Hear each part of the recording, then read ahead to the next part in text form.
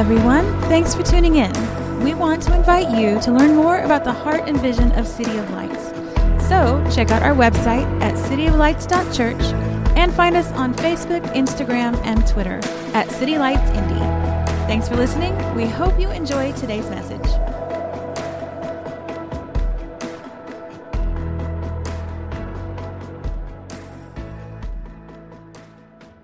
Good morning, everybody. How we feeling? You know, it's always interesting having church service, the Sunday after Thanksgiving, because everybody is a little bit more comatose. The tryptophan is still wearing off from the massive amounts of turkey and rolls that were digested. But we welcome you here this morning. I am Pastor John Owens, and really it's a joy and an honor to serve as the lead pastor here at City of Lights, and we're just excited about what God is doing with this community. We are about 8 months old since we launched, and it's a good-looking 8-month-old right here, yeah? Just seeing so many things, I was reflecting as we often do around Thanksgiving time, and reflecting on just, how, as you do at Thanksgiving, we went down to Lexington, Kentucky, where my wife is from, and we've got all of our kids and all of her sister's kids and her brother's kids. Her sister has 5, her brother has 2 children, and one of the things that we do every year, or that her mom and dad have done every year, is they always get everybody pajamas, including the husbands that have married into this family. We get pajamas as well, and we love looking at the pictures, the progression, and seeing how everyone has grown, and all the kids have grown, and how they went from not even walking to running to getting into everything. And so in that, just as I've been reflecting this week about the church, it's just been so neat to see what God's done over the last 8 months, and even beyond that, when we were just meeting in our home. And I'm excited for those of you who are here for maybe the first or second time, for you to add to our story and to be a part, whether this is a long-term family for you or just a weekend that you get to come and be a part of our community this week, and we're so glad to have you here. I'm excited. You guys got the handout on your chair of our Christmas series, Come to Worship. It's going to be a great series. Those of you who don't know, I spent 15 years as a worship arts pastor, and so worship is something that's very near and dear to my heart, and particularly as we come into the Christmas season. And so much of it we can get distracted by so many different things that happen during the Christmas time. But I'm so excited to really not only teach on worship, but show how we practically can come before God in worship. And so I want to encourage you not only to come yourself, but to give this to somebody, particularly somebody, maybe if there's Creasters out there that you know, maybe you're a Creaster and you just got snookered into coming this weekend. You got a head start. I want to invite you to come and invite your friends to come. It's going to be a great time. So this week, we know it's Thanksgiving, but I also kind of like to think of it as Happy Thanks Eating Day. Because I don't know if there is any other holiday that is so directly intertwined with consumption of food, right? Like, at some point, hopefully, sometime during the Thursday, you will get around to, saying what you're thankful for, right? Maybe, perhaps. But one thing we know is going down is we are going to eat, and we want to know what's the menu. Right? Who's bringing what? That is a big deal. We care about it. And particularly, you can't just bring any old thing. We're actually so committed to this eating holiday. We're so committed. You can't just have any combination. There are tried and true recipes that we don't mess with. Right? It's funny how it varies, even ethnically, the things that need to be on the table versus the things that don't need to be on the table, and the various recipes. One of the people that learned that you don't mess with this was Food Network this week. Now, I know some of you had to see the Facebook post of the heretical macaroni and cheese recipe the Food Network was peddling. But for those of you who didn't, I'm going to inform you, because I just got to protect you for these things for future Thanksgivings to come. Macaroni and cheese is something you just don't have to mess with. You know, you can vary it up. You can add bacon to anything as a legit edit, right? If you add bacon, that's okay. That's fine. If you want to add that to the menu. Maybe even some seasoned breadcrumbs before you put it in bacon. But by and large, macaroni and cheese is not something you have to tamper with. See, I get more amens on mac and cheese than I do talking about some of these other things. That's all right. I'll take it as they come. Anyway, this mac and cheese, they're making it. They start off right? They start off right. Get a nice little roux going. Added some Gruyere just to change it up, a little nuttiness in the Gruyere. Added some cheddar. See, I get the organ coming. See, this is how we are about food. And I'm thinking, as I'm looking at this, I'm like, ooh, they know what's going down. They might even season a little bit. They threw me off because they put a little bit of mustard in. I was like, I don't know about the Dijon. You're tampering. But I thought, you know what? I'm open. I can be expanded. I can grow in my culinary palate, right? But then they messed up. I saw a bowl of squash and Brussels sprouts. And I just knew they weren't going to mess with us. You know, I knew that now I've seen Brussels sprouts done in different ways for Thanksgiving. You know, Brussels sprouts, sometimes you want to get a little fancy. I just say this. There are certain dishes that you will only find at a Thanksgiving that tends to be on the more Caucasian side of things. Like oven-roasted Brussels sprouts with a balsamic glaze and pomegranates are going to be more likely found in certain camps than others. So I thought maybe they're going to do something with the Brussels sprouts. They put the Brussels sprouts in the mac and cheese, y'all. What were they doing? They killed the mac and cheese. The mac and cheese died that day.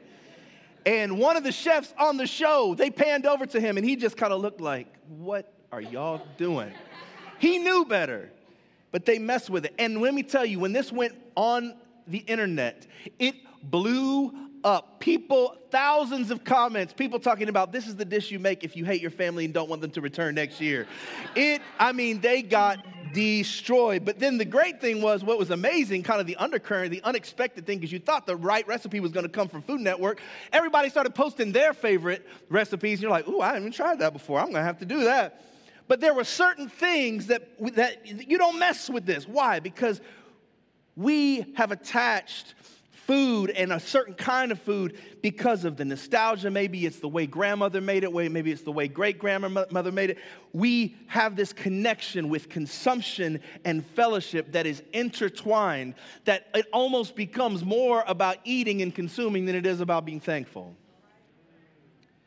Now, I know on the surface, we can immediately go, okay, we need to preach a message. Pastor's going to preach a message on how we're not supposed to be consumed with consumption and how that's bad. But I actually want to change it up, because the reason that we respond that way, the reason that we can become so infatuated with what we're going to eat, what we're going to consume, how we're going to consume it, is actually part of the way we were designed. We were actually created as perpetual consumers. We were actually created by God so that in order to be fully alive in the way He had designed us, we had to be in constant connection and fellowship of Him. That we would be sustained by fellowship, by His presence. That we not only would be realized in fellowship, but in the fulfillment of our calling, that would only be accomplished if we were knowing Him. I'll say it this way. We were designed to know and be known. I mean, isn't that what consumption is, really? Is to know something. Is to get our hands on it, to put our mouths on it, to digest it. When we look at the concept of knowing in Scripture, it's not just some mental assent. It's not just some frivolous understanding. It's not just know.com or being able to Google something really quick and just have that information. It's actually a more close and intimate and connected thing. We see this when we look at Genesis. We often go to Genesis and people say, oh, we're going to Genesis again. Yes, because as Mary Poppins told us, not Mary Poppins, let me get this right. As Maria told us, let's start at the very beginning. It's a very good place to start. At Sound of Music, educate yourself. But we start at the beginning because if we want to know what things are supposed to be like, let's maybe look at the original plan. And we see that even Adam's first act of coming alive was, as the scripture says, that God breathed into his nostrils his breath, and then man became fully alive. There was a knowing, it's almost like God was doing CPR on this person that he had formed, and now through the knowing of God, he was made alive. We look even at the fall of man and woman, and it didn't come just by a transfer of information. It actually came by them taking fruit and biting it, ingesting it, this revelation of the knowledge of good and evil. It didn't come just by the serpent saying it. It actually involved them partaking. When we also look, it's not just consumption, it's also consummation. That when the scripture refers to Adam and Eve procreating, it says that Adam knew Eve. That's a whole nother level of knowing, right? That's why when you are in maybe a surface level, introductory level interaction, you say, oh yeah, we're just getting to know each other. Are you getting to know each other? We got to put some boundaries. But why? Because a knowing in a biblical and a legitimate depth sense is it's like being one. It's like being joined. And so God wired us to be joined to him, to be sustained in closeness with him. Now, when we understand that, it's going to help us because Jesus, around the time of Passover, in the scripture that we're going to read here in John 6, he says some stuff that sounds really crazy if you don't understand what he means by eating and consuming. He makes some statements that, honestly, on base level, if you're just kind of reading out of context, you're like, I was totally with you when you were feeding us and walking on water, but holla at your boy. He says in John 6, we're going to turn there right now, as a matter of fact, John 6, the book of John, not just my favorite reference, but John chapter 6, we're in the New Testament, and beginning in verse 41. It says, so the Jews grumbled about him because he said, I am the bread that came down from heaven. I am the bread that came down from heaven. And the Jews said, wait, I thought his name was Jesus. Is not this Jesus, the son of Joseph, whose father and mother we know? So how does he now say, I have come down from heaven? Jesus answered them, get my name out your mouth. No, he didn't say that. He said, y'all aren't very good at whispering. No, he said, do not grumble amongst yourselves. No one can come to me unless the Father who sent me draws him, and I will raise him up on the last day. It is written in the prophets, and they will all be taught by God. Everyone who has heard and learned from the Father comes to me. Not that anyone has seen the Father except he who is from God. He has seen the Father. Truly, truly, I say to you, whoever believes has eternal life. I am the bread of life. Your fathers ate the manna in the wilderness. He's referring to when Moses was leading the children of God out of captivity, out of slavery, that when they were hungry and they needed to be sustained, God sent a bread from heaven. It was called manna. I think it might have been also like Jiffy, cornbread. But he sends bread from heaven to sustain them. But he says to them, this bread that comes down from heaven, your fathers ate manna in the wilderness and they died. This is the bread that comes down from heaven so that one may eat of it and not die. I am the living bread that came down from heaven. If anyone eats of this bread, he will live forever. And the bread that I will give for life of the world is my flesh. Now, then he just kind of gets real blunt with it. Verse 53. So Jesus said to them, "Truly, truly, I say to you, unless you eat the flesh of the Son of Man and drink his blood, you have no life in you. Whoever feeds on my flesh and drinks my blood has eternal life, and I will raise him up on the last day. For my flesh is true food, and my blood is true drink. Whoever feeds on my flesh and drinks my blood abides in me, and I in him." So when you hear that, initially, I don't know about you guys, but that just seems like a real weird statement. But when you understand, he was not calling them to cannibalism, right? This wasn't like some weird, twisted The Walking Dead episode. He was calling them, and it was an invitation to fellowship and fulfillment in him. It was an invitation for them to know true life, for them to know and taste and see that God had come, that God was good, that the Messiah had come, that the answer to their prayers was right in front of them. See, what you need to understand is this was during the time of Passover.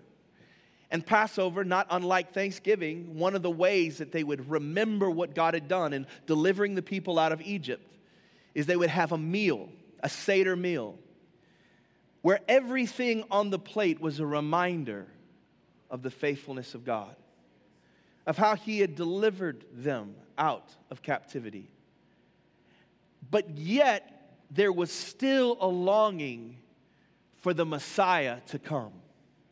And what he's saying is, you've all gathered like you do every year to eat this meal to remind you of what you were delivered out of that time back in history where you as a people were brought out of the captivity and literal slavery.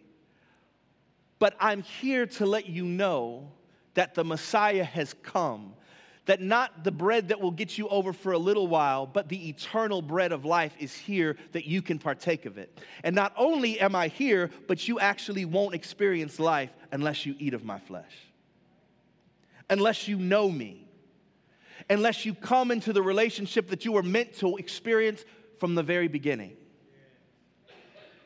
He kind of tricked them a little bit.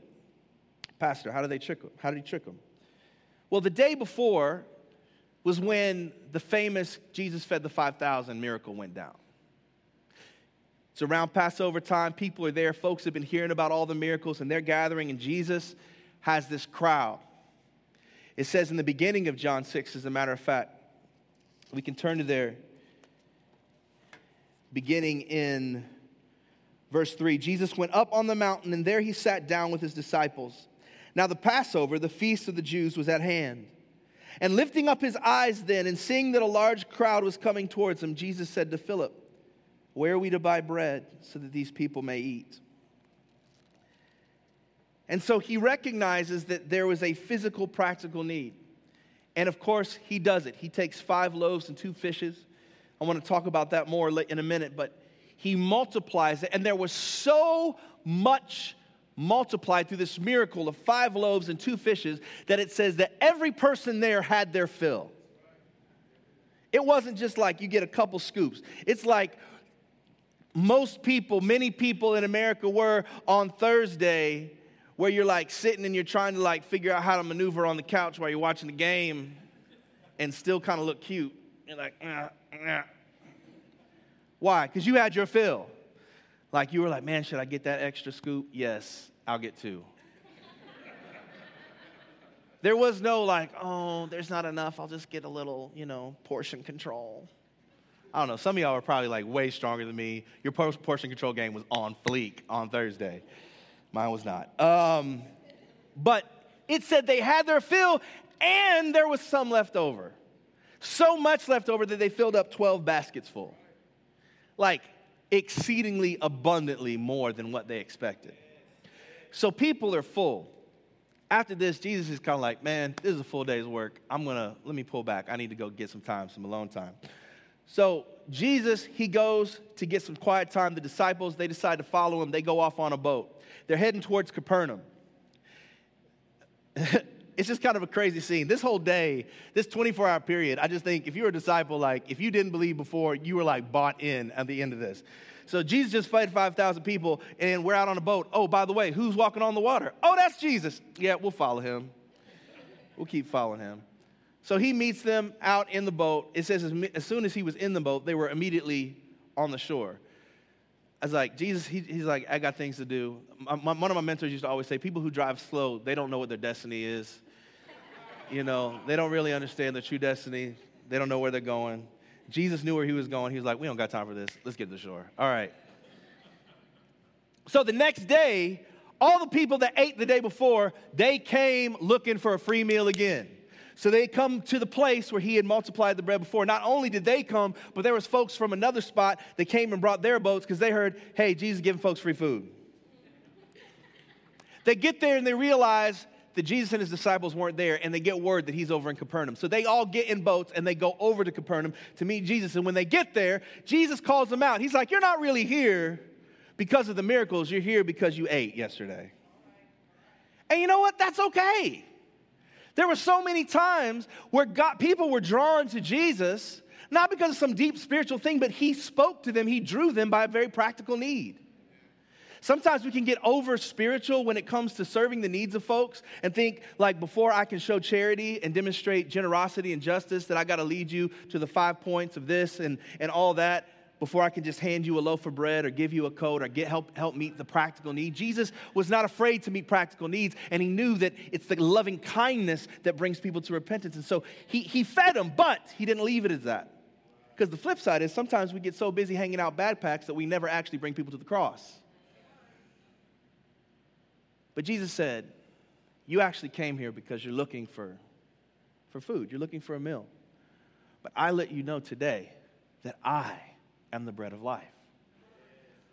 That you've spent your life going from momentary thing to momentary thing. One more thing to consume, hoping that it's going to fill you. And then the next morning you wake up and you're hungry again.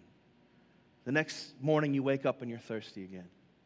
How many relationships do you have to consume and be left empty till you will stop continuing that cycle and partake of me? Knowing that when you partake of me, you will never hunger again.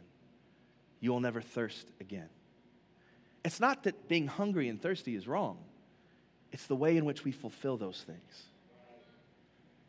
What are we consuming? God has made himself known. He has revealed himself. His desire from the beginning was that we would know him, that we would consume him, that we would be filled with his presence. We talk about the idea of fulfillment. We will never be full unless we are filled with who he is.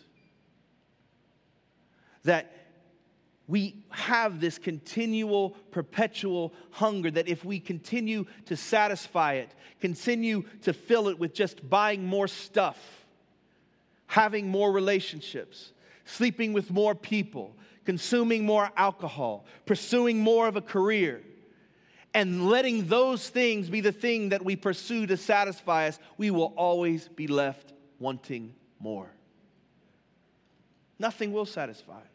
And there will be a trail of empty containers, whatever that would be. Whether it's men, women, jobs. I talked to somebody on the phone, a young man this past week, and he said, my image of success, my family really just, they wanted me to be successful. And I had this picture that if I drove the nice car and I had the big house and I had all the girls and was making, millions of dollars, that I would be accomplished, that I would be fulfilled. And he goes, I've had that and I've experienced that and I'm miserable. And I just can't help but waking up feeling like I'm supposed to be doing something more, that there's more than what I'm doing. It's because none of that, as Jesus tells us, none of that, apart from him, none of it will fulfill us. He wasn't calling us to do some weird thing. He was calling us to partake, to taste, to know him. But yet, we were designed to know and be known. Not just to know God, but to be known by him. That it wasn't just, he didn't create us just so that we could follow him around and go, you're amazing, you're awesome. You know, we're not just called to be spiritual groupies, that we just go around like, you know, so many were just following the bread trail, following the fish trail. Oh, where's Jesus giving fish and bread today? Let's go there. I love that when he fed the 5,000, he asked Philip this question, and he was baiting Philip because he was giving him insight into how he works. He says, Jesus said to Philip, where are we to buy bread so that these people may eat? Now, I love that in verse 6 it says this. He said this to test him, for he himself knew what he would do. God already knew what was about to go down. But he was trying to get his disciples to think a moment. Philip answered him, 200 denarii worth of bread would not be enough for each of them to even get a little. One of his disciples, Andrew, Simon Peter's brother, said to him, there's a boy who has 5 barley loaves and 2 fish. But what are they for so many? God's plan wasn't just for us to be some spiritual groupies. He desired for us from the very beginning to be a part of what he was doing. Not to watch, not to just spectate, but to be involved in it. God's looking at Philip and he's looking at his disciples and he's thinking, I bet they think I'm just going to like wave my hand and that it's just about me. I actually came here because I wanted you guys to be a part of this. So what does he do? And in that, we hear some of the things that we often say. When we look at the problems and the challenges, forget the city. Like we can look on the news and we are very familiar, or we can become overly familiar with all of the drama nationwide, whether it's what craziness is happening in North Korea or what craziness is happening in the Ball family. Like there's craziness all around us, and we can get overwhelmed with that, let alone the craziness is just living in our house. How can we, if we had all of this, it wouldn't be enough to be able to solve this problem. If we had all these resources, think of all of the programs and all of the needs in the state of Indiana, let alone the city of Indianapolis, let alone just within a 5-mile radius of where we are now. And we would look and think, gosh, we could have all this money and never meet all those needs. We're just this. He said, there's a boy here who has 5 barley loaves with 2 fish. But what are they for so many? We've got 100 some odd people in this room, in this building. But what are we for the 2.4 million people in the metro Indianapolis area? What could we possibly do? Jesus said, have the people sit down. I love this. Jesus like, all right, watch me work. Now there was much grass in the place, so the men sat down, about 5,000 in number. Jesus took the loaves, and when he had given thanks, he distributed them to those who were seated. So also the fish, as much as they wanted. And when they had eaten their fill, he told the disciples, gather up the leftover fragments, that nothing may be lost. So they gathered them up and filled 12 baskets with fragments from the 5 barley loaves left by those who had eaten. When the people saw the sign that he had done, they said, this is indeed the prophet who is to come into the world.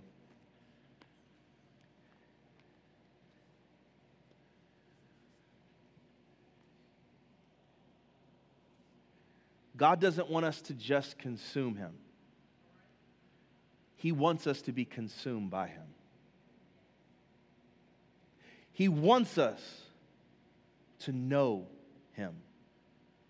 He wants us to be in deep fellowship and communion with him, with all that he is, with his goodness, with his mercy, with his kindness, with his love, with his forgiveness, to be intimately acquainted with these things of who he is. But the goal of consummation is multiplication. The goal of Adam knowing Eve was that they would be fruitful and multiply. It seems weird that you think of Adam and Eve, and when we talk about the context of marriage, of two becoming one. Two becoming one. It almost seems like this subtraction, like we're two separate people, now we become one, so we're less than two. God would often say, Father, I pray that they would become one. He said, I pray that you would be one as I and the Father are one. But it is in that oneness, in that knowing, that subtraction, that multiplication takes place. That it was when the boy gave his lunch, when there was a surrender of all that he had, that God took what he had and multiplied it to be more than what was enough. He doesn't want us just to consume him, but to be consumed by him. To offer ourselves, as Romans 12:1 says, to offer ourselves as a living sacrifice. That we would place ourselves on the Thanksgiving table. That we should say, God, have all of me, because I know that in your hands I am more than I would ever be individually. That I would be consumed with your heart for compassion. That I would be consumed with your heart for generosity. That I would be consumed with your heart of mercy. That when I see that family member who I only see once a year and can only stand once a year, that I can be more consumed with your mercy and your kindness and forgiveness than the bitterness I've carried for the last 25 years. You're going to be consumed. I'd call it the consumption conundrum is that you will consume something and you will be consumed by something. If any of you spent any time in a shopping facility on Friday, you got consumed. Right? You might have literally been consumed by the fights that went down, just sucked in. There's a part of me, because I have this like weird thing, I like to people watch and just see folks do crazy stuff. Like I'm tempted to go to Black Friday just to videotape, do it for the Vine. Vine's gone, do it for the gram.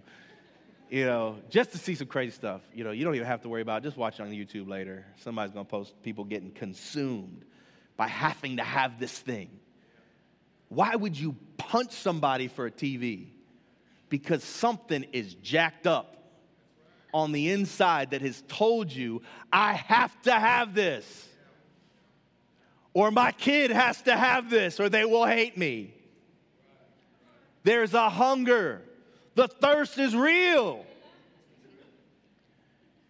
We get consumed. Our time gets consumed. Our money gets consumed. It's going to be January 1st in a blink of an eye. And we're all going to say, man, how did that year flew by? What happened? It got consumed. So if we're going to be consumed, why not be consumed by the things of God?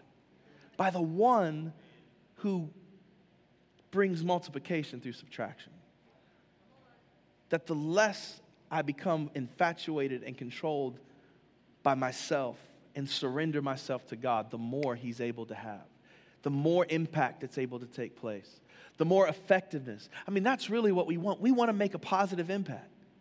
People that don't know God have this sense in them. I want to make a difference. I want to have an impact. I want it to have mattered that I existed on this planet. And Jesus is reminding us and he's telling them, yes, I met this practical need, but I want to actually meet a need that is eternal in your soul. So that you would never hunger or thirst. That you would have not only every need supplied, but that you would now be multiplied to meet the needs of others. I want to ask you a question, 2 questions today. What you eating? What are you consuming? What are you becoming full with?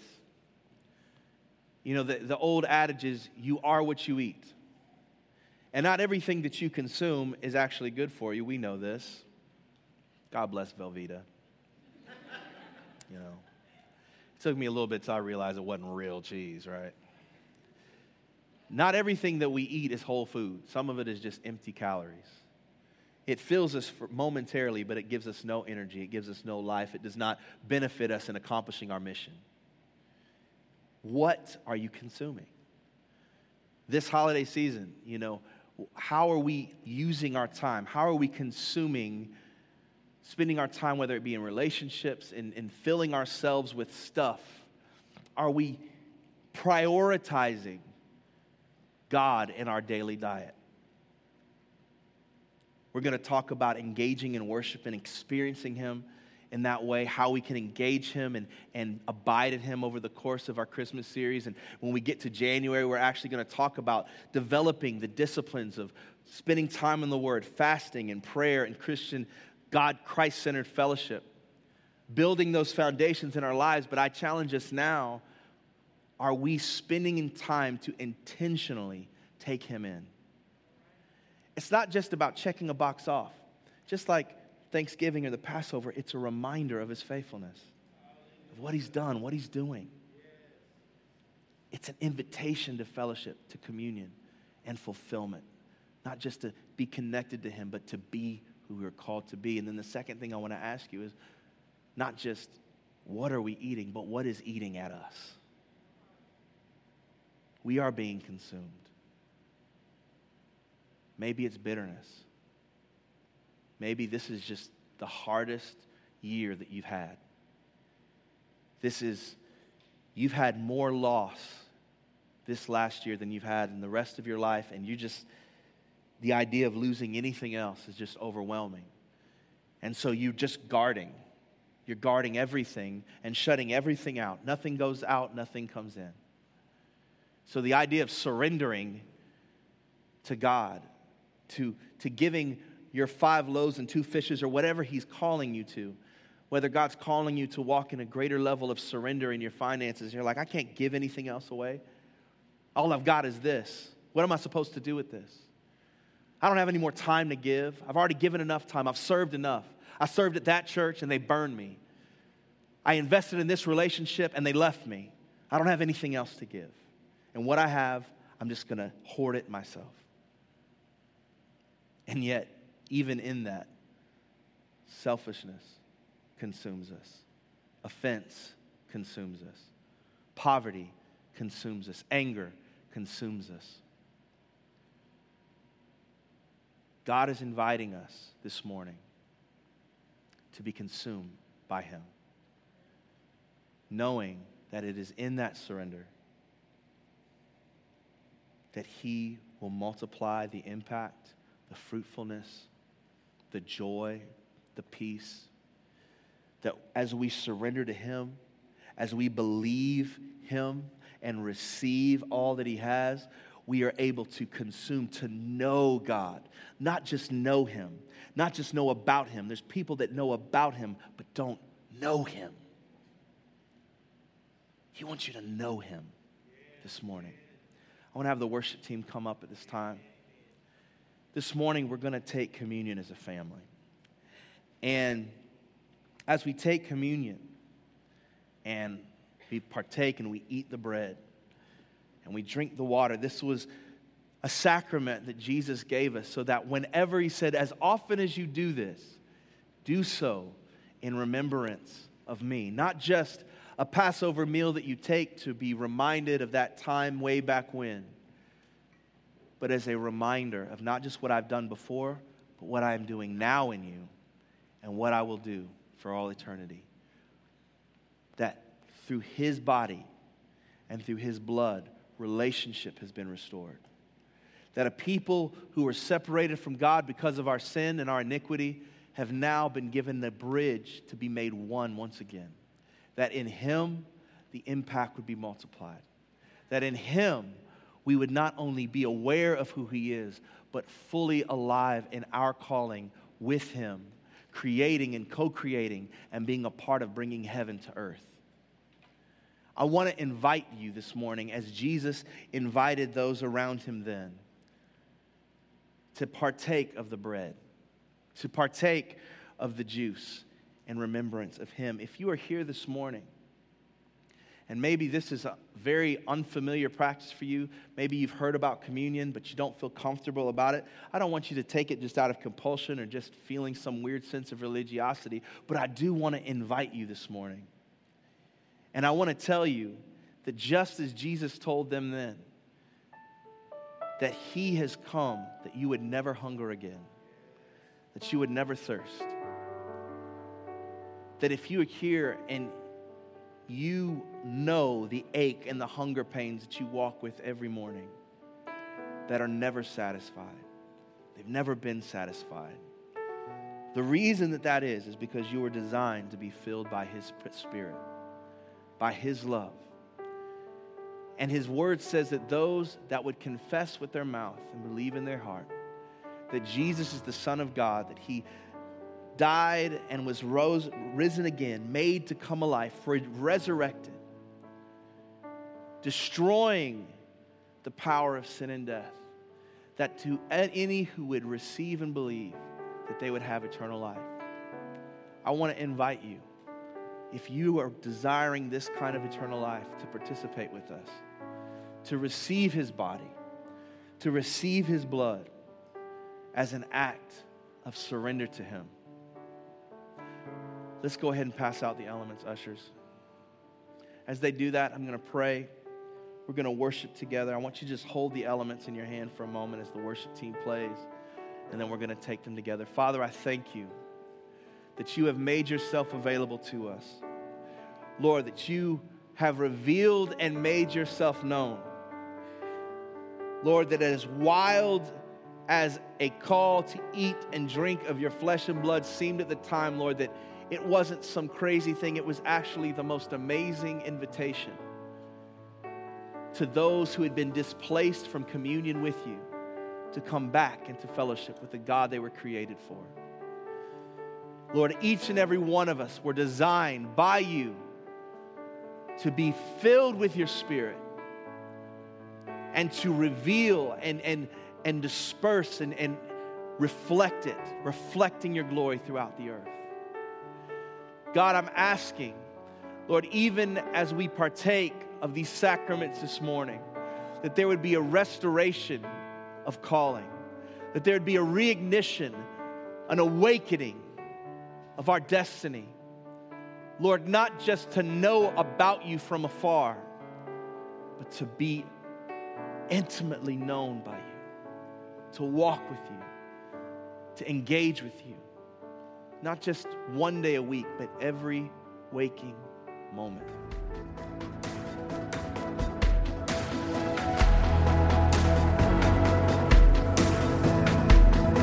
Thanks again for joining us. Don't forget, you can find us online at cityoflights.church and connect with us on Facebook, Twitter, and Instagram.